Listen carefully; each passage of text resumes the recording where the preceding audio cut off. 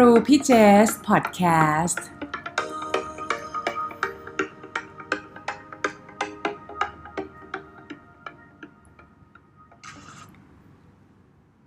สวัสดีค่ะขอต้อนรับท่านผู้ฟังทุกท่านแล้วก็น้องๆทุกคนนะคะสู่ครูพี่เจสพอดแคสต์ค่ะวันนี้เป็นอพิโซดที่12นะคะสำหรับหลายคนที่ฟังกันวันแรกเนี่ยก็น่าจะเป็นช่วงที่เพิ่งกลับมาจากวันหยุดยาวนะคะช่วงวันแม่ขอต้อนรับเข้าสู่วันทำงานค่ะหรือใครก็ตามที่ยังเรียนอยู่ก็ขอต้อนรับเข้าสู่วันเรียนนะคะค่ะตอนเด็กๆเนี่ยค่ะตอนโตมาเนี่ยพี่เจจะได้ยินคำนี้ค่ะคำนี้ว่าอยากรวยต้องอดทนไม่อยากจนอย่าเลือกงานนะคะเป็นคำที่แบบผู้ใหญ่เนี่ยจะสอนครูพี่เจสมาตลอดเลยว่าเฮ้ยคนเราเนี่ยถ้าเกิดเหมือนแบบเราอยากจะทำงานอะไรให้ได้ดีเนี่ยเราอย่าเลือกงานได้งานอะไรก็ทำไปนะคะทำอดทนไปเนี่ยแล้วจะรวยแน่นอนค่ะจะบอกว่าพอเราฟังคำนั้นเนี่ยจริงๆครูพี่เจสเป็นคนดื้อค่ะไม่ค่อยเชื่อเท่าไหร่นะคะแล้วก็เราเนี่ยต้องบอกเฮ้ยทำไมเราเลือกงานไม่ได้เดี๋ยวนี้ก็เลยคิดต่างนะคะแล้วก็เป็นสิ่งที่อยากจะมาแชร์ให้ฟังวันนี้ค่ะคือว่ามีน้องแล้วก็ผู้ปกครองนะคะมาถามประมาณ 2-3 เคสนะคะเพราะว่าน้องเนี่ยเป็นช่วงที่กำลังจะจบการศึกษามาแล้วก็จะเลือกบริษัทที่จะไปสมัครงานหรือว่าน้องบางคนได้ตอบรับงานได้ออฟเฟอร์จากบริษัทหลายที่ก็คิดกันแล้วว่าได้ทั้งบริษัทเล็กบริษัทใหญ่บริษัทบิ๊กเนมบิ๊กแบรนด์เนมบริษัทบูติกทำบริษัทไหนดีนะคะส่วนตัวครูพี่เจสเองเนี่ยค่ะก็ตอนจบมาเนี่ยค่ะก็อย่างที่บอกค่ะเป็นคนหัวดื้อใครบอกให้ไปทำงานบริษัทใหญ่อะไรกันแล้วก็รู้สึกว่าเหมือนแบบใครแห่ไปสมัครกันเยอะเนี่ยเรายิ่งไม่ชอบเป็นคนไม่ชอบอะไรแบบแมสตามคนอื่นนะคะเราก็จะเหมือนแบบไปเสาะหาตัวบริษัทที่เรารู้สึกว่าเราอยากทำเราสนใจก็ไปทำงานสาย investment banking นะคะที่ปรึกษาทางธุรกิจวานิชธุรกิจหรือเรียกว่า IB อะค่ะเอาบริษัทเข้าตลาดทำ mergers and acquisition ควบรวมกิจการ M&A นะคะเกี่ยวกับด้านทางการเงินบริษัทที่ไปทำเนี่ยค่ะบริษัท IB เนี่ยก็เป็นบริษัทเล็กๆเลยค่ะตอนที่ครูพี่เจสไปเริ่มเนี่ยจำได้เลยมีพนักงานไม่ถึง10 คนค่ะแล้วตอนที่เราไปเริ่มเนี่ยน่าจะเป็นพนักงานแค่คนที่7คนที่8เนี่ยค่ะเรียกว่าเป็นAssociate คนแรกของบริษัทค่ะก็คือเหมือนแบบบริษัทอยู่ในช่วงกำลังขยายทีมนะคะเมื่อก่อนเขาก็มีแต่คนที่เหมือนแบบเป็นพี่ๆที่มาตั้งบริษัทแล้วก็มีแต่คนที่มีประสบการณ์หน่อยโตหน่อยนะคะจะมีเลเวลค่อนข้างสูงๆก็จะเป็นเลเวลแบบพาร์ทเนอร์ไดเรคเตอร์แล้วก็เป็นแบบ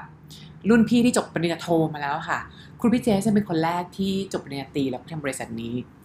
คือตอนนั้นก็สนใจบริษัทนี้มากเลยเพราะรู้สึกว่าไปคุยแล้วแบบถูกคอกับคนที่ทำงานแล้วก็เรารู้สึกว่าเราเชื่อมั่นในคนที่บริษัทเพราะว่าถึงแม้จะเป็นบริษัทเล็กก็ตามแต่รู้สึกว่าคนที่มาก่อตั้งบริษัทนี้เองเนี่ยก็เคยไปทำงานต่างประเทศไปทำงานสิงคโปร์ไปเห็นโอกาสมาแล้วเขาก็มาเปิดบริษัทนี้ส่วนตัวบริษัทเองเนี่ยค่ะก็แบบถึงแม้ว่าจะเป็นบริษัทเล็กนะก็ได้ทำโปรเจกต์กับองค์กรที่ใหญ่เหมือนกันองค์กรระดับชาติหรือว่าองค์กรภาครัฐแล้วก็มีโปรเจกต์ที่ได้ดีลงานกับต่างประเทศด้วยก็ดูน่าสนใจมากเลยก็เลยไปทำนะคะแล้วก็ทำมา 4-5 ปีแล้วก็ได้ไปเรียนต่อปริญญาโทที่ไปเรียน MBA ที่ Kellogg นะคะมหาลัย Northwestern พอเรียนกลับมาเนี่ยพี่เจสก็ทำงานย้ายมาใส่ทำงานที่ปรึกษากลยุทธ์หรือ Consulting ค่ะอันเนี้ยพอย้ายมาทำงานสายที่ปรึกษาเนี่ยเปลี่ยนเลยค่ะในเชิงของไซส์ของบริษัทจากที่เราเคยทำงานบริษัท10 กว่าคนนะคะมาทำงานบริษัทที่ในออฟฟิศในเมืองไทยมีคนทำงานอยู่ประมาณเกือบ 2,000 คนค่ะแล้วนอกจากนั้นยังเป็น global firm ด้วยใน global firm เองเนี่ยน่าจะมีคนประมาณเป็นหลักหมื่นนะคะหลักหมื่นไม่ใช่แค่หลักหมื่นค่ะเป็นหลักแสนเลยประมาณ 200,000 คนนะคะค่ะเยอะมากจริงๆแล้วในกลุ่มงานที่เป็นสายเรียกว่าเป็นสาย consulting ละกันเพราะว่าในกลุ่มบริษัททางสาย professional service firm ที่พี่เจสไปทำเนี่ยมีหลายธุรกิจค่ะแล้วก็หนึ่งนั้นก็เป็น consulting ใน consulting บริษัทของเราเองเนี่ยก็จะมีในเมืองไทยเนี่ยมีมันประมาณ 150 คนในทั่วโลกเนี่ยมีประมาณเป็นหลักประมาณ 2-3 หมื่นก็ถือว่าเยอะมากเลยทีเดียวนะคะก็เลยรู้สึกว่าเนี่ยจากเราที่ทำงานมาหลายปีเนี่ยก็เป็นประสบการณ์ที่ครูพิเชษสามารถจะมาช่วยแชร์ให้น้องๆฟังได้ว่าทั้งในเรื่องของที่ทำงานบริษัทเล็กมีจุดโดดเด่นอะไรทำงานในบริษัทใหญ่มีข้อดีข้อเสียยังไงนะคะแล้วก็รวมไปถึงน้องๆและผู้ปกครองที่อยากฟังด้วยค่ะว่าแล้วทำงานบริษัทเล็กทำงานบริษัทใหญ่เนี่ย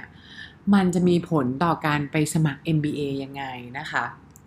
โอเคค่ะมาเริ่มกับเรื่องของการทำงานบริษัทเล็กก่อนเลยนะคะตัวนี้จะขอพูดเรื่องเป็น5ข้อดีค่ะจุดโดดเด่นของการที่ทำงานบริษัทเล็กนะคะจุดโดดเด่นข้อแรกเลยก็คือว่าองค์กรเล็กเนี่ยทำอะไรรวดเร็วค่ะเพราะว่าตัวโครงสร้างบริษัทค่อนข้างแฟลตมากนะคะในทีมเองเนี่ยสมมุติเราทำงานเนี่ยค่ะก็จะมีคนที่เป็นหัวหน้าหรือเมเนเจอร์เราคนหนึ่งหรือ2 คนแล้วอีกคนหนึ่งก็จะเป็นเจ้าของบริษัทเลยค่ะเราจะได้ใกล้ชิดกันมากแล้วเวลาทำอะไรก็สะดวกรวดเร็วค่ะมันไม่ต้องมีการแบบอนุมัติอะไรมากมายเวลาเราอยากจะต้องเสนอไอเดียอะไรแล้วก็คุยกันในทีมเลยซึ่ง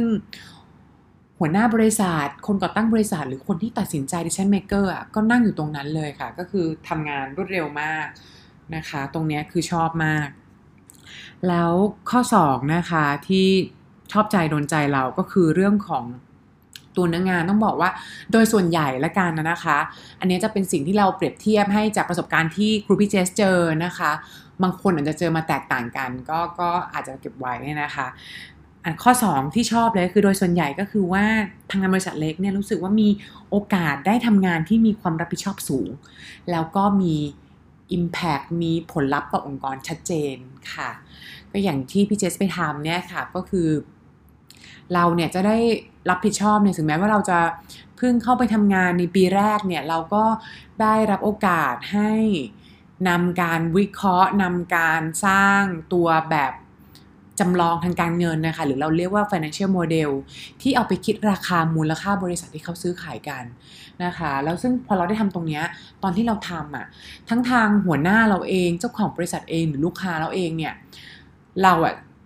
พอตัวเลขราคาหุ้นมันเป็นอะไรที่สำคัญมากเราจะเหมือนแบบกลายมาเป็นคนแบบสำคัญของโปรเจกต์เลยว่าเหมือนแบบเฮ้ยทำไมราคาหุ้นราคาบริษัทออกมาเท่านี้เราก็ต้องอธิบายให้หัวหน้าเราฟังให้เจ้าของบริษัทของเราฟังให้เจ้าของบริษัทลูกค้าเราฟังได้นะคะซึ่งมันก็ทำให้เราได้โอกาสในเรื่องของการที่เราได้พรีเซนต์นำเสนอรวมถึงการที่พอเราเห็นว่างานเรามีความรับผิดชอบสูงค่ะจะมี impact สูงกับทั้งตัวบริษัทเราเองกับทั้งตัวลูกค้าเราเองทำให้เราแบบอยากจะตั้งใจทำงานให้มันสุดๆค่ะเพราะว่าเหมือนแบบถ้าเราแบบคิดเลขผิดไปนิดนึงมีสมมติฐานผิดไปนิดนึงทำให้ราคาหุ้นผิดหรือทำงานสับเพ่าก็ตามราคาหุ้นลูกค้าแบบสมมุติ10 บาทผิดไปบาทนึงพอออกมาคูณเป็นมูลค่าหุ้นแล้วเนี่ยทั้งบริษัทอาจจะผิดเป็นหลายร้อยละขอโทษอาจจะผิดเป็นหลายร้อยล้านบาทเลยก็ได้นะคะทำให้เรารู้สึกเหมือนแบบงานเรามันมีความรับผิดชอบสูงมันก็เหมือนแบบท้าทายได้เรียนรู้เยอะนะคะค่ะข้อต่อไปนะคะก็คือข้อที่3เนี่ยที่ชอบมากๆเลยทำงานบริษัทเล็กรู้สึกเลยค่ะว่าได้รับการmentorship การอบรมอย่างใกล้ชิดนะคะเนี่ยเราเข้าไปทำงานใหม่ๆเนี่ยเป็นเด็กอายุแบบ22-23เนี่ยเราได้ทำงานกับคนที่มีประสบการณ์แบบ10 กว่าปีได้ทำงานกับพี่ที่ทำงานแบบเรียนจบปริญญาโทเมืองนอกนะคะได้ทำงานตรงเลยนะคะได้รับการสั่งงานตรงๆจากบางทีจากหัวหน้าบริษัทเจ้าของบริษัทที่มีประสบการณ์มาประมาณสัก20 ปีมีประสบการณ์ต่างประเทศด้วยซึ่งมันเหมือนกับว่าเราได้ fast track การเรียนรู้แล้วเลยค่ะซึ่งบอกว่าถ้าเกิดเอาเทียบกันถ้าเกิดไปทำงานที่แบบบริษัทใหญ่มากๆนะคะนี่ต้องบอกว่าโดยส่วนใหญ่ก็เป็นไปได้ว่าคนที่เป็นเมนเทอร์หรือคนที่เป็นคนอบรมดูแลเราเนี่ยจะเป็นคนที่แก่กว่าเราหรือโตกว่าเราสักประมาณปี2 ปีนี่แหละค่ะเราก็จะเรียนรู้จากคนที่มีประสบการณ์2 ปีกับการที่เราเรียนรู้กับคนที่มีประสบการณ์มา20 ปีภาพมันต่างกันเลย แล้วสิ่งที่ได้เรียนรู้จากบริษัท IB ที่พี่เจสทำบริษัทแรกนะคะบอกเลยค่ะว่ายังเก็บมาใช้จนถึงทุกวันนี้ค่ะเก็บเล็กเก็บน้อยที่พี่ๆเขาสอนนะคะเหมือนแบบเรารู้เลยว่ามันเป็นสิ่งที่เขาใช้ความประสบรู้ความรู้ประสบการณ์ที่เขาสั่งสมมา15ปี20ปีแล้วมาสอนเราอ่ะมันเวิร์กถึงวันนี้นะคะในเรื่องของการนำเสนอให้กระชับนำเสนอให้โดนใจลูกค้าการมองภาพกว้างการบริหารจัดการลูกค้าการคุยกับลูกค้ายังไงการแบบบริหารจัดการโปรเจกต์ยังไงให้ประสบความสำเร็จได้โหอันนี้ได้เยอะมากเลยเรื่องของระบบเรียกว่าระบบความคิดการตัดสินใจจากพี่ๆนะคะที่มีประสบการณ์แบบ 10-20 ปีทำงานเมนทอร์เราอย่างใกล้ชิดนะคะถึงว่าแม้ว่าตอนแรกนี่ก็ต้องบอกว่าพอมันมีแกลบเยอะเนอะในการสั่งงานกันนะตอนแรกก็ต้องบอกว่ามีความทุกข์ทนอยู่เหมือนกันนะคะเพราะเราจะเหมือนแบบแคชชัพพี่เขาไม่ทันอ่ะเหมือนน้องลองคิดนะว่าเหมือนเราแบบอายุห่างกับพี่เขาประมาณแบบ10-15 ปีอะแล้วพี่เขาน่าจะเหมือนแบบมีความรู้เยอะมากเวลาเขาสั่งงานก็เป็นเรื่องปกติแหละค่ะก็คือว่าเขาน่าจะ expect จากเราเยอะเพราะเขาทำงานกับคนเก่งๆมาแล้วตอนแรกเราจะยังทำไม่ได้หรอกแต่เราก็ใจสู้ค่ะรู้สึกว่าเราได้โอกาสดีแล้วก็ใจสู้ทำงานไปทำให้เราได้เรียนรู้เยอะมากจากประสบการณ์พี่เขานะคะค่ะนั่นก็เป็นข้อที่3ข้อที่4ค่ะที่เราได้จากทำงานบริษัท IB เล็กๆตรงนี้นะคะก็คือว่าเราได้เรียนรู้ทำหลายอย่างมากๆเลยนอกเหนือจากงานหลักๆของเราด้วยนะคะทำทุกอย่างจริงๆค่ะในบริษัทเล็กๆเนี่ยในบริษัทเล็กๆของเราเนี่ยค่ะต้องบอกว่าเราก็จะมีคนที่เป็นแบบฝั่ง professional จริงๆก็จะประมาณแบบสมมุติแบบ 7-8 คนแล้วก็จะมีเลขา 1-2 คนเท่านั้นแหละฉะนั้นเวลางานแบบมีงานโปรเจกต์พิเศษอะไรของบริษัทมาเนี่ยเราก็จะเป็นคนรับทำโปรเจกต์พิเศษมีอะไรบ้างไม่ว่าจะเป็นสมมุติบริษัทอยากจะปรับปรุงในเรื่องของการทำเว็บไซต์บริษัทเราก็ต้องไปดูและทำเว็บไซต์บริษัททำยังไงที่ไหนดีหรือในเรื่องของการหาที่จะไปเอาท์ติ้งประจำปีของบริษัทกันนะคะอย่างที่ของบริษัทที่ครูพี่เจสทำเนี่ยค่ะต้องบอกว่าต้องขอบคุณหัวหน้าบริษัทมากเลยคือใจดีมากเวลาเรามีกำไรดีๆงามๆเนี่ยเขาก็ส่วนใหญ่ก็คือเขาพาไปต่างประเทศตลอดเลยนะคะแล้วเราก็ต้องมาช่วยดูนี่แหละไปประเทศไหนจัดยังไงดีแล้วเราค่อยส่งเรื่องต่อให้เลขาดูโหเขาเลี้ยงดูดีมากเลยค่ะไปแบบญี่ปุ่นไปฮอกไกโดไปโตเกียวไปโซลเกาหลีไปไต้หวันไปไทเปแบบนี้ค่ะมีบางปีมีไปดูไบด้วยนะคะไปไหนที่ดีๆนั้นเลยแล้วเราก็เป็นคนช่วยเขาคัดเลือกตรงนี้ค่ะนอกจากนั้นเนี่ยสิ่งที่เราได้เรียนรู้อีกก็คือว่าการทำ business plan ของบริษัทเลยค่ะคือในบริษัทเนี่ยค่ะก็จะมีการจัดทำ business plan ทุกปีซึ่งตัว business plan เนี่ยก็จะให้น้องๆเนี่ยค่ะได้ช่วยคิดตัวกลยุทธ์ business plan ของบริษัทด้วยแล้วก็ไปนำเสนอพี่ๆนะคะว่ามีอะไรควรจะปรับอะไรที่ควรจะตั้งเป้าเพิ่มนะคะซึ่งในการที่มีคนแค่แบบ10ไม่ถึง10คนเนี่ยค่ะทำให้เราได้โอกาสนำเสนอไอเดียเราแล้วนำเสนอไอเดียเรามันก็คงไม่ได้ดีอะไรมากหรอกค่ะตอนเด็กๆกันเนอะแต่เราจะได้ฟีดแบ็กที่ดีจากเขาค่ะเราได้เห็นว่าหัวหน้าเนี่ยเขามองยังไงนะคะตรงเนี้ยดีมากเลยค่ะแล้วมันก็จะมีงานเล็กๆน้อยๆด้วยค่ะที่เราจะต้องทำค่ะนะคะน้องๆคือรวมไปถึงเหมือนแบบงานพวกเย็บเล่มอะค่ะเย็บเล่มแม็กแบบเข้าเล่มอะค่ะซึ่งจะบอกว่าฟังเป็นงานที่เหมือนแบบโหครูพี่เจจะเป็นงานที่น้องๆหลายคนไม่อยากทำเลยค่ะมาเย็บเล่มรายงานนะคะแบบมาเย็บกระดูกงูมาเย็บลวดแบบเนี้ยโอ้น้องแต่จะบอกว่าเป็นงานที่ถึงเวลาที่มันจำเป็นนะถ้าเกิดใครทำได้นี่เหมือนแบบเป็นฮีโร่เลยอะค่ะอย่างตอนที่พี่เจสมาทำงานที่ปัจจุบันเนี่ยคือเป็นบริษัทconsulting firm ใหญ่นะคะซึ่งเรื่องการปริ้นเรื่องการอะไรอย่างเงี้ยมีคนเข้าเล่มให้อยู่แล้วค่ะมีคนเข้าเล่มเป็นแผนกเข้าเล่มให้ชัดเจนเลยแต่ว่าไม่มีบางครั้งค่ะที่งานมันแน่นมากหรือมันเป็นวันหยุดอย่างเงี้ยเขาไม่สามารถทำได้แล้วก็จะบอกเลยว่ามีอยู่ครั้งหนึ่งคือเราจะต้องปริ้นงาน เร่งด่วนจริงๆในบริษัท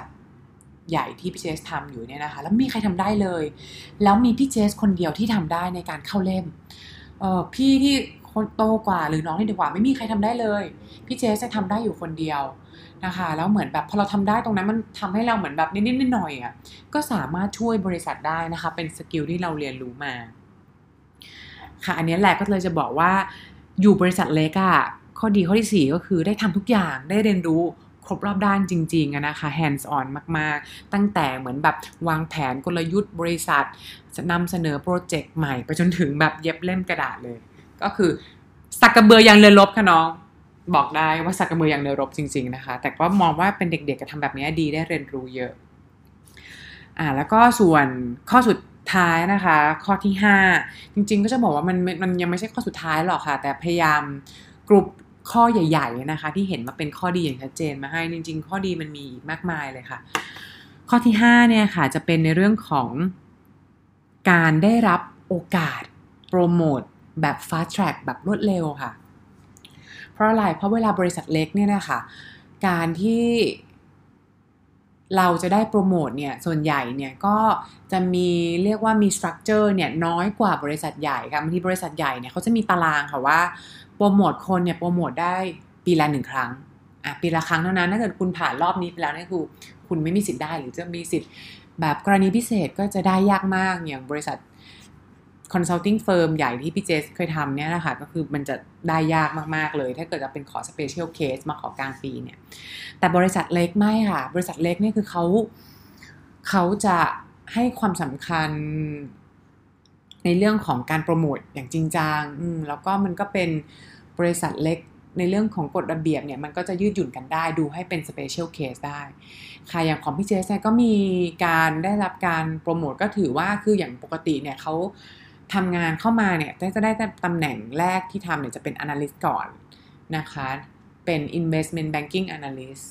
แล้วถ้าเกิดทำงานไปประมาณแบบสัก3 ปีเนี่ยก็จะได้โปรโมทเป็น investment banking associate ก็คือเหมือนตำแหน่งสูงขึ้นมาหน่อย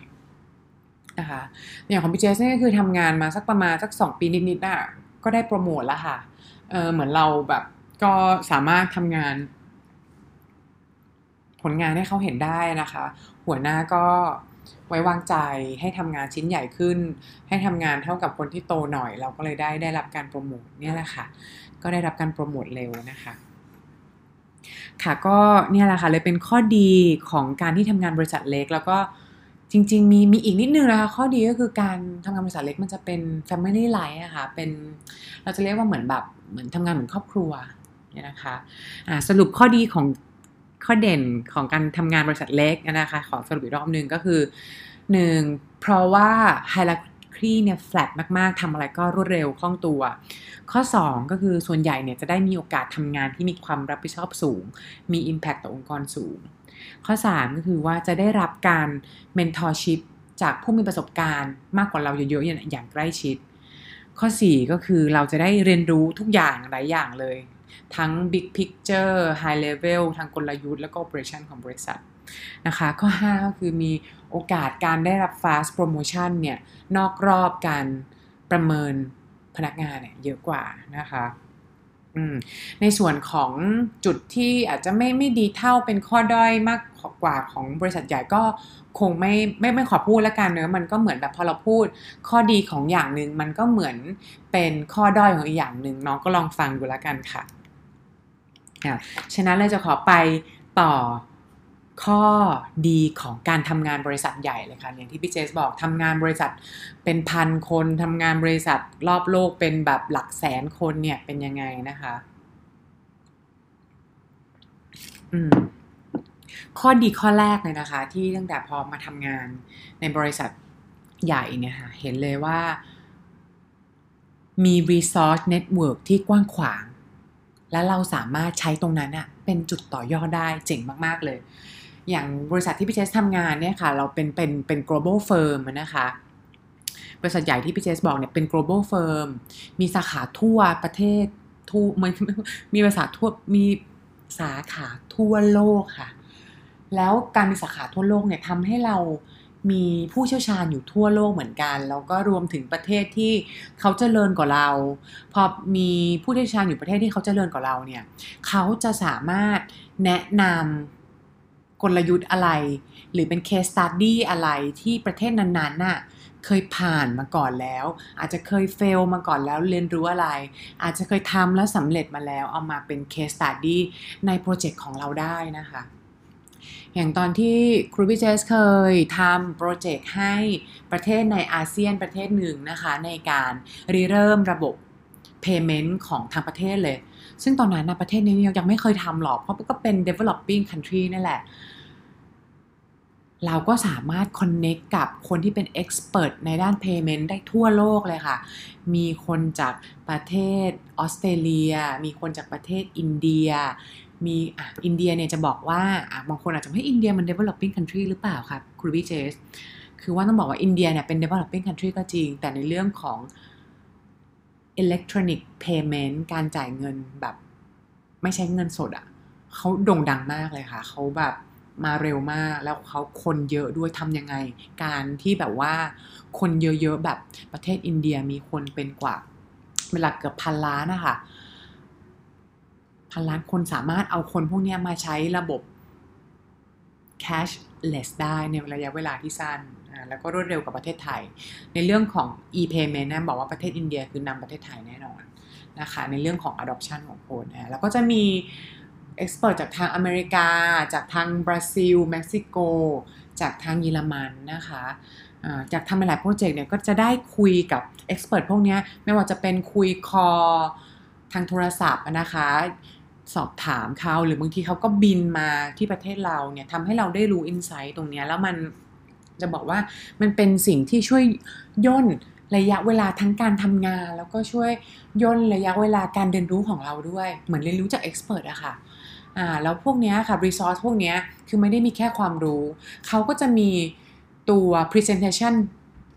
slide ตัว report ที่เอามาแชร์กันได้เป็นแชร์ resource กันนะคะของทางทั่วโลกเลยทาง case study ทั่วโลกเลยนะคะที่เอามาใช้กันได้อย่างโปรเจกต์หนึ่งที่ partner ของที่บริษัทที่พี่เจสทำเนี่ยเขาชอบชื่นชมมาตอนแรกตั้งแต่แรกๆเลยเขาจะบอกว่ามี case study หนึ่งนะคะก็คือกำลัง pitch ให้บริษัทใหญ่ในประเทศอยู่เนี่ยจะทำในเรื่องของ social network ในกลุ่มบริษัทเขาเองนะคะคือในบริษัทเขาเนี่ยเป็นองค์กรใหญ่แล้วก็ยังไม่ได้ใช้แบบไอ้ตัวระบบโซเชียลเน็ตเวิร์กของบริษัทอย่างดีนะเขาก็เลยอยากจะให้มีระบบดิจิตอลเป็นโซเชียลเน็ตเวิร์กแบบนี้ในบริษัทให้ดีนะคะตัวบริษัทพี่เจสที่กำลังพีชจะขายงานอยู่เนี่ยค่ะก็ยิงเหมือนตั้งกระทู้เนาะเหมือนตั้งกระทู้ในพันทิปแต่เป็นกระทู้พันทิปแบบระบบของในบริษัทของเรานะคะว่าใครมีเอ็กซ์เพรสทางด้านดีบ้างทำเหมือนแบบระบบโซเชียลเน็ตเวิร์กดิจิตอลเน็ตเวิร์กของคนในองค์กรให้ดีก็มีคนตอบมาจากอเมริกาค่ะแล้วเขาก็แบบส่งข้อมูลมาให้เลยแล้วเราก็เอาตรงเนี้ยไปขายลูกค้าแล้วสรุปก็ชนะด้วยค่ะตอนชนะพอทำโปรเจกต์ให้ลูกค้าแล้วเนี่ยแล้วก็บินเอาผู้เชี่ยวชาญจากอเมริกาคนนี้มาที่ประเทศไทยนะคะเนี่ยแหละค่ะมันเป็นการแสดงถึงแชร์ global resource ทรัพยากรทั้งทั่วโลกเลยความเชี่ยวชาญที่เราแชร์กันได้เราไม่ต้องทำใหม่อะค่ะตรงนี้แหละมันก็คือทำให้เราย่นระยะทำงานแล้วก็สร้างความเชื่อถือให้กับลูกค้าด้วยนะคะอันนี้เป็นข้อดีข้อแรกเลยที่เห็นได้ชัดมากข้อ2ค่ะก็คือทำงานบริษัทใหญ่เนี่ยต้องบอกว่าโดยทั่วไปและโดยส่วนใหญ่เนี่ยจะมีโอกาสได้ทำงานที่เราเรียกว่า specialization มากกว่า generalization เพราะว่าต้องบอกว่าพอทำงานบริษัทใหญ่แล้วเนี่ยค่ะก็คือกลุ่มลูกค้าเนี่ยก็จะมีเยอะกว่าตัวกลุ่มโปรเจกต์เนี่ยก็จะมีเยอะกว่าฉะนั้นก็ไม่แปลกหรอกค่ะที่ตัวโปรเจกต์เนี่ยก็จะมีโปรเจกต์ที่เป็นspecial เป็นโปรเจกต์ที่คล้ายๆกันมากกว่าพอเป็นโปรเจกต์ที่คล้ายๆกันเนี่ยค่ะเขาก็จะกรุ๊ปโปรเจกต์พวกนี้รวมไว้เป็นกลุ่มๆเราก็จะมีโอกาสไปขอทำกลุ่มโปรเจกต์พวกนี้ได้มากกว่าเมื่อยกตัวทำกับบริษัทเล็กยกตัวอย่างให้เห็นภาพค่ะอย่างตอนที่ครูพี่เจสทำบริษัท เล็กเนี่ยก็คือเรามีกันแค่ประมาณ10 คนฉะนั้นโปรเจกต์ที่เข้ามาครั้งหนึ่งก็จะมีสักประมาณแบบ2 3 4โปรเจกต์ไม่เกิน5โปรเจกต์แน่นอนแล้วเราก็จะไม่ได้มีสิทธิ์เลือกมากหรอกค่ะเพราะมันก็จะมีโปรเจกต์อยู่เท่านั้นแล้วก็เราเน้นขายอะไรได้เราก็จะทำอันนั้นก็จะมีครบหมดไม่ว่าจะเป็นการควบรวมบริษัทหรือที่เราเรียกว่า merger and acquisition นะคะการเอาบริษัทเข้าตลาดหรือที่เรียกว่า IPOการหาเงินกู้ให้ลูกค้าหรือเรียกว่า project financing หรือการหาหุ้นส่วนให้ลูกค้าหรือพวก partnership แบบเนี้ยคือมันก็จะกระจายกันไปหมดเลยแล้วในเรื่องของกระจายในเรื่องของทั้งรูปแบบโปรเจกต์แล้วก็กระจายในเรื่องของทั้ง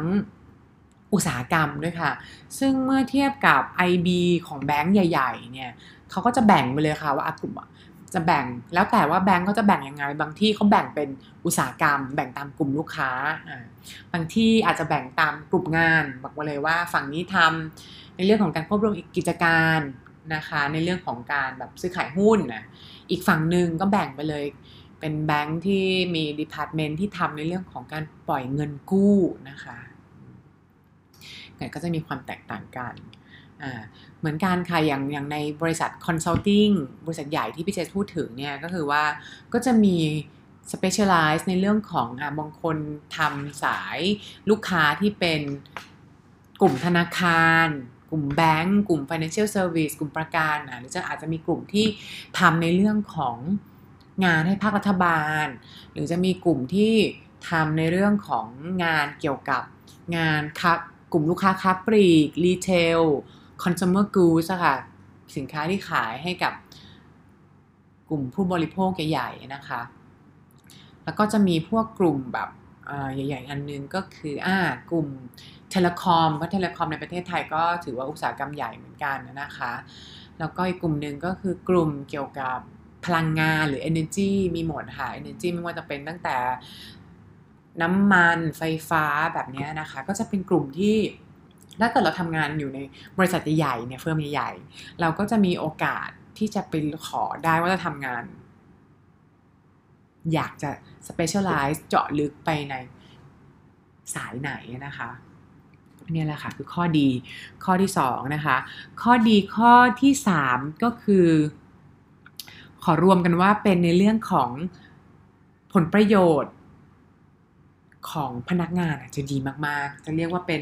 employee benefit package นะคะอันนี้ก็จะรวมไปถึงการอบรมพนักงานที่เราจะได้แบบมีโอกาสได้ไปอบรมต่างประเทศบางทีได้ไปแบบ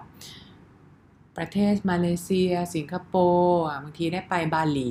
บางที่ได้ไปถึงต่างประเทศแบบไกลๆก็มีแบบออสเตรเลียนะคะแล้วก็รวมไปถึงแบบ benefitของในเรื่องของการรักษาสุขภาพก็จะมีประกันสุขภาพให้เราเหมือนแบบบัดเจ็ตชัดเจนนะคะเพราะว่าจะเห็นได้เลยว่าพอเขามีพนักงานเยอะอะค่ะเขาก็สามารถไปดีลแพ็กเกจที่เป็นแพ็กเกจประกันดีๆกับบริษัทประกันให้พนักงานได้นะคะส่วนใหญ่เนี่ยเราเวลาไปเข้าตรวจอะไรเนี่ยก็ไม่ค่อยต้องออกเงินเพิ่มน้อยมากเป็นหลัก100 บาทนะคะแล้วก็ไปถึงแม้ว่าเราไปโรงพยาบาลที่ดีๆด้วยเนอะก็ออกเงินไม่ถึง1,000 บาทนะคะแล้วก็รวมไปถึงเรื่องของบางที่มันจะมี benefit เหมือนแบบเป็นเงินช้อปปิ้งให้ด้วยค่ะหลายที่เลยค่ะบริษัทใหญ่เนี่ยเป็นเงินช้อปปิ้งแบบหลั่นล้าล่าเริงอะค่ะแบบบางที่ให้เป็นแบบเป็นหลักพันที่เป็นหลักหมื่นคือเหมือนแบบให้ฟรีกับพนักงานไปเลยอะแล้วพอเขาให้ฟรีแบบนี้ไม่โดนภาษีนะคะหนูไม่โดนภาษีค่ะเงินปกติเงิน10 บาทเราจะได้7 บาทหักภาษีไป 20-30% อันนี้ก็คือเงินให้ฟรีค่ะไม่เสียภาษีแล้วก็จะมีพวกเพอร์เดียมอะไรเจ๋งมากเลยโหเพอร์เดียมนี่แบบเป็นอะไรที่เราเรียกว่าเป็นสวรรค์ของการทำงานบริษัทคอนซัลทิงบริษัทใหญ่ๆเลยค่ะเวลาไปพักต่างประเทศอะค่ะเขาก็จะให้พักดีมากคือเขาขุนเราดีมากอะค่ะเพราะเขารู้ว่าเราต้องเดินทางเหนื่อยเราก็ทำงานหนักเขาก็จะให้เราพักโรงแรม5 ดาวแล้วเราก็สามารถเก็บคะแนนดาวได้ด้วยแต้มเอามาใช้นะคะอย่างตอนที่รวมถึงในเรื่องของสายการบินด้วยบินก็ให้บินดีๆด้วยนะคะอาจจะไม่ได้ให้ไปถึง business หรอกค่ะแต่เขาก็ให้สายการบินที่ดีก็ไม่ได้บิน low cost นะคะ แล้วก็รวมถึงค่าใช้จ่ายในเรื่องของการเบิกค่าเดินทางอะไรเงี้ยในประเทศก็เบิกได้บ้างตามความเหมาะสมนะคะอย่างไปอยู่ต่างประเทศก็จะได้เพอร์เดียมจัดเต็มไปเลยค่ะประมาณแบบ50เหรียญถึง100เหรียญยังไม่รวมไม่ได้อยู่ในค่าโรงแรมนะคะให้ค่ากินนะคะ50เหรียญถึง100เหรียญต่อวันนะคะเราก็กินอยู่สบายเลยค่ะนี่แหละค่ะก็บอกว่าข้อ3การทำงานบริษัทใหญ่คือได้ employee benefit ดีมากๆนะคะส่วนข้อ4เนี่ยการทำงานบริษัทใหญ่เนี่ยคนเห็นใช่ไหมล่ะความใหญ่มันมากับความอะไรมาความมั่นคงค่ะบริษัทใหญ่เนี่ยมันตัวบริษัทเขาไม่ได้มีความเสี่ยงกับคนไม่กี่แบบเขาเรียกว่าไม่ได้มี risk ในการไปให้ความสำคัญกับคนไม่กี่คนในบริษัทนะคะก็คือฉะนั้นบริษัทใหญ่เนี่ยมันจะมั่นคงกว่าแล้วก็มีชื่อเสียงมานานเราทำงานไปคือเรียกว่าถ้าเราแบบไม่ได้ป่วยไม่ได้อะไรแล้วเราทำงานดีแบบนี้ไปเรื่อยๆก็คือตำแหน่งเราก็จะขึ้นเรื่อยๆไม่ได้ต้องทำงานดีเวอร์นะคะดีอย่างสม่ำเสมอทุก 2-3 ปีเราก็จะได้โปรโมทแหละทุก 2-3 ปีแล้วเราก็จะได้โปรโมทแล้วตำแหน่งเราก็จะดีขึ้นเงินเดือนก็ดีขึ้นบริษัทก็อยู่คงกระพันมาเป็นแบบเป็นหลาย10 ปีก็น่าจะอยู่ต่อไปอีกนานนะคะเนี่ยมันก็จะมีความมั่นคงซึ่งเป็นสิ่งที่ผู้ปกครองหลายคนก็มองนะคะเป็นเรื่องปกตินะคะแล้วก็ข้อสุดท้ายเลยค่ะข้อสุดท้ายการทำงานบริษัทใหญ่เนี่ยสิ่งที่เราได้เนี่ยก็คือเป็นเรียกว่าเป็นบิ๊กแบรนด์ให้ในเรซูเม่ของเราละกันเป็นเหมือนแบบเหมือนเราจบ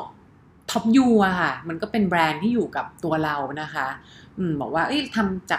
มาทำงานจากบริษัทนี้มา ABC มาถึงแม้ว่าเขายังไม่รู้นะว่าเราทำงานด้านไหนแต่พอเขาเห็นทำงานบริษัท ABC เนี่ยคนก็จะเหมือนแบบนับหน้าถือตาแล้วหรือว่าคนก็จะเหมือนแบบให้ความเชื่อมั่นนะคะแล้วก็เราก็สามารถเอาไปต่อยอดได้ต่อเพราะบิ๊กแบรนด์เนี่ยมันก็ทำให้เราแบบสามารถได้เน็ตเวิร์กของเรื่องของ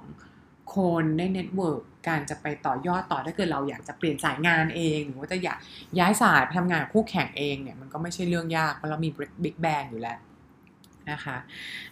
สรุปอีกทีนึงนะคะการทำงานบริษัทใหญ่ข้อดีข้อแรกก็คือมี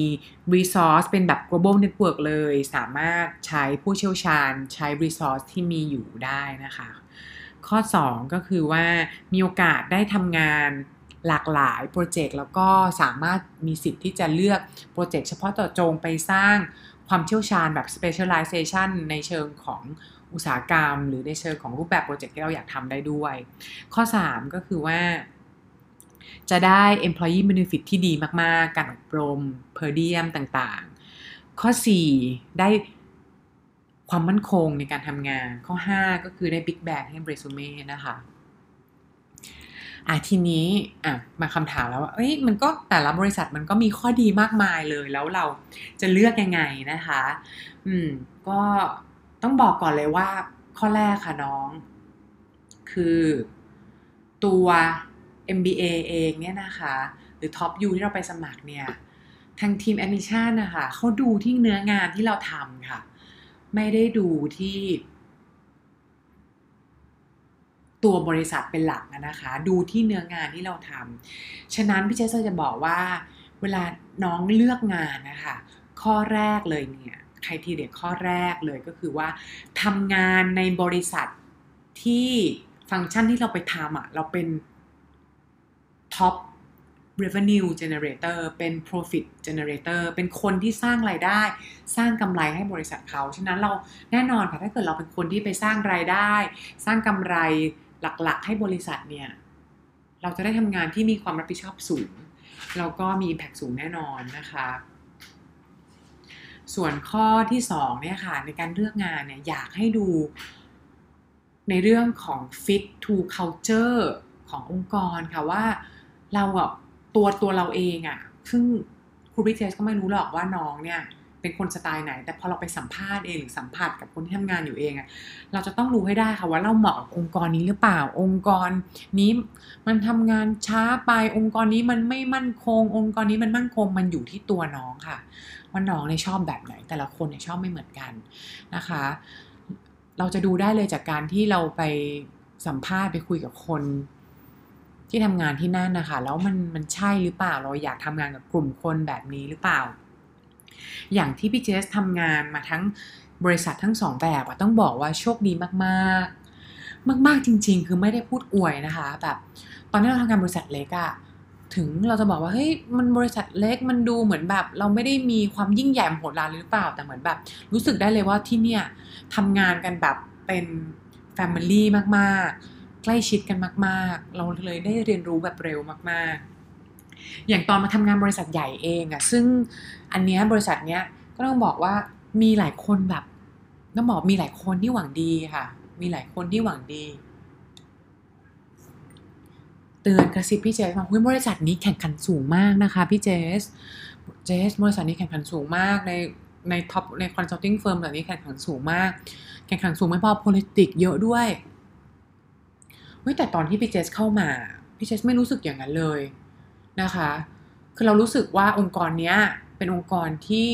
เน้นผลงานก็จริงคือเน้นแบบ result driven นะคะต้องทำงานต้องมีผลงานแต่คนในองค์กรทุกคนอัธยาศัยดีพร้อมให้ความช่วยเหลือแล้วก็เหมือนแบบ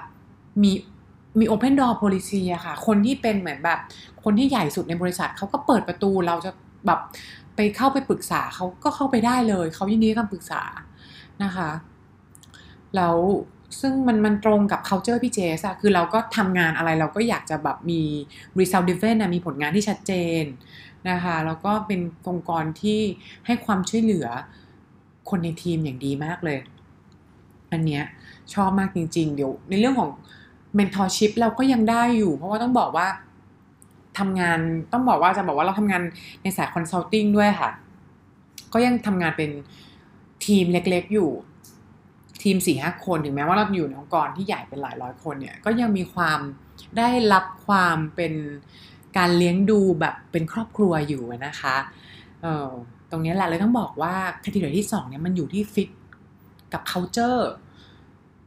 กับองค์กรวัฒนธรรมซึ่งแต่ละคนไม่เหมือนกันคนที่เขาบอกว่าที่นี่แบบ politics เยอะอาจจะเป็นคนที่เขาอาจจะแบบว่ารู้สึกว่าเน้นผลงานมากเกินไปหรือเปล่าบางคนก็จะบอกว่าเราทำงานมันต้องเน้น effort ไม่ได้เน้นผลงานฉะนั้นก็เป็นคนที่มองต่างมุมใช่ไหมคะ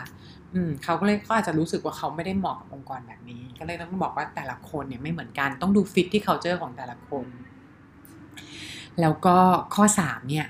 ฟังดีๆเลยนะคะข้อ3คือในคลิปเนี้ยท่านผู้ปกครองหรือน้องๆฟังอะไรจำไม่ได้อยากให้ฟังcriteriaข้อ3นี้ไว้ค่ะเลือกงานยังไงทำตามหัวใจค่ะ follow your heart ทำตามสัญชาตญาณที่บอกไปคุยงานมาแล้วอยากได้ที่ไหนอยากทำที่ไหนเลือกที่นั่นเลยค่ะเลือกที่นั่นเลยเดี๋ยวก่อนนะคะพอครูพี่เจสบอกแบบนี้แล้วอาจจะมีคนคิดว่าแบบไม่ใช่เหตุผลเลยเหรอทำไมจะให้แบบฟังตามที่ใจอยากให้ไปล่ะอย่างเงี้ยเหมือนแบบฟังไม่มีเหตุผลเลยนะเหมือนกันเลยพี่เจสเคยคิดแบบนั้นเหมือนกันว่าเหมือนแบบใครพูดแบบให้ทำตามหัวใจมันดูเหมือนแบบมันดูแบบเฟกมันดูอินดี้แต่พอครูพี่เจสได้อ่านงานวิจัยอ่านหนังสือที่พูดเรื่องแบบหลักจิตวิทยาเกี่ยวกับ neuroscience เกี่ยวกับสมองแล้วก็รวมถึงกับการที่ได้ไปคุยกับคุณพ่อคุณแม่ที่เป็นหมอด้วยก็เลยเข้าใจค่ะว่าจริงๆแล้วมนุษย์เราตัดสินใจด้วยความรู้สึกตัดสินใจจาก subconscious ค่ะมันกึ่งว่าจริงๆแล้วเราใช้เหตุผลมาแล้วแหละแต่เราไม่รู้หรอกว่าเหตุผลนั้นมันมาจากอะไรมันสั่งด้วยใจว่าเราอยากจะไปทำสิ่งนี้เพราะอะไรรู้ไหมคะคือสมมุติเราได้ข้อมูลมาวันนึงเนี่ยคือจะบอกว่าณจุดหนึ่งมันยังไม่ต้องวันนึงหรอกค่ะณจุดหนึ่งคือมนุษย์ได้รับข้อมูลเข้าสมองเราค่ะ2 ล้านกว่าข้อมูลคือข้อมูลเนี่ยมันรวมไปถึงเหมือนแบบตรงนี้ม่านสีอะไรหน้าต่างสีอะไรตอนนี้อุณหภูมิห้องร้อนแค่ไหนชื้นแค่ไหนฉันเห็นหนังสืออะไรบ้างฉันเห็นตัวอักษรอะไรบ้างนะคะมันรับมาเยอะมากเลยแล้วมันก็จะกรองข้อมูลเข้ามาในสมองเราโดยที่เราแบบไม่รู้ตัวแล้วเราก็ตัดสินใจด้วยsubconscious เนี่ยค่ะไปเลยว่าเราชอบไม่ชอบอะไร แต่มันมาแบบรวมๆกันแบบเราไม่รู้ตัวค่ะจริงๆอ่ะหัวใจเราอ่ะก็คือความรู้สึกเราอ่ะสัญชาตญาณเราอ่ะมันก็คือใช้เหตุผลนั่นแหละค่ะเหตุผลแบบตัว subconscious ที่เราสั่งมานะคะตัดสินใจไปแล้วว่าเราอยากทำอะไรแล้วเราเนี่ยค่อยมาตัดสินใจภายหลังแบบใช้เหตุผลเป็นข้อจริงๆว่าเราอยากทำสิ่งนั้นเพราะอะไรหาเหตุผลซัพพอร์ตฉะนั้นน่ะจึงบอกว่าให้ฟังหัวใจให้ฟังสัญชาตญาณตัวเองอยากทำอะไรทำไปเลยโดยเฉพาะน้องๆที่จบมาใหม่ๆนะคะเพิ่งจบเลยงานแรกที่อยากทำอยากทำอะไรสนใจด้านไหนทำไปเลยเพราะเป็นจุดที่เรียกว่าอะไรรู้ไหมคะถ้าน้องจะล้มเหลวถ้าน้องจะเฟลมันไม่ใช่ตอนไหนมันก็ตอนนี้แหละค่ะน้องถ้าน้องรู้สึกว่าเหมือนแบบอยากไปทำสตาร์ทอัพแต่มีคนบอกว่าสตาร์ทอัพอันนี้มันแบบเพิ่งตั้งมันจะเฟลหรือเปล่าถ้าเกิดเราทำงานมาแล้วปีแรกหรือ2 ปีแรกของการทำงานมันเฟลก็เฟลตอนนี้แหละค่ะไม่เป็นไรใครที่จะไปสมัคร MBA ยิ่งไม่ต้องห่วงเลยค่ะมันเป็นช่วงที่ถ้าเกิดเราสามารถเฟลแล้วเนี่ยเราก็ไปสมัครที่อื่นได้แล้วเราก็มีสตอรี่เขียนได้ว่าทำไมเราถึงเปลี่ยนงานเราจะบอกว่าเคยทำงานที่เล็กแล้วรู้สึกว่าได้แบบรับโปรโมทมาทำงานอีกที่นึงที่ใหญ่หน้าที่ดีกว่ามันก็พูดได้นะคะค่ะโอเค3ข้อไครทีเรียในการเลือกงานขอสรุปอีกครั้งก่อนลากันไปวันนี้นะคะข้อแรกเลือกทำงานในบริษัทที่เราได้เป็น number one profit generator หรือ number one รายได้เป็นคนสร้างรายได้นะคะเป็นแบบคนท็อปเป็นตำแหน่งท็อปฟังก์ชันท็อปนะคะอันที่2ก็คือความฟิตกับวัฒนธรรมองค์กรฟิตกับ culture อันที่3ก็คือฟังสัญชาตญาณฟังหัวใจเราค่ะว่าจริงๆแล้วเราอยากทำอะไรสมอง subconscious มันคิดเป็นเหตุผลมาให้เราหมดแล้วแหละค่ะขอบคุณท่านผู้ฟังทุกท่านขอบคุณน้องๆทุกคนนะคะที่มาฟังกันวันนี้ค่ะใครฟังแล้วรู้สึกยังไงรู้สึกอะไรสามารถคอมเมนต์มาได้เลยค่ะคอมเมนต์ของทุกคนมีความหมายกับเรามากนะคะขอบคุณมากค่ะแล้วก็เจอกับพอดแคสต์ครูพี่เจสใหม่ได้พรุ่งนี้นะคะสวัสดีค่ะ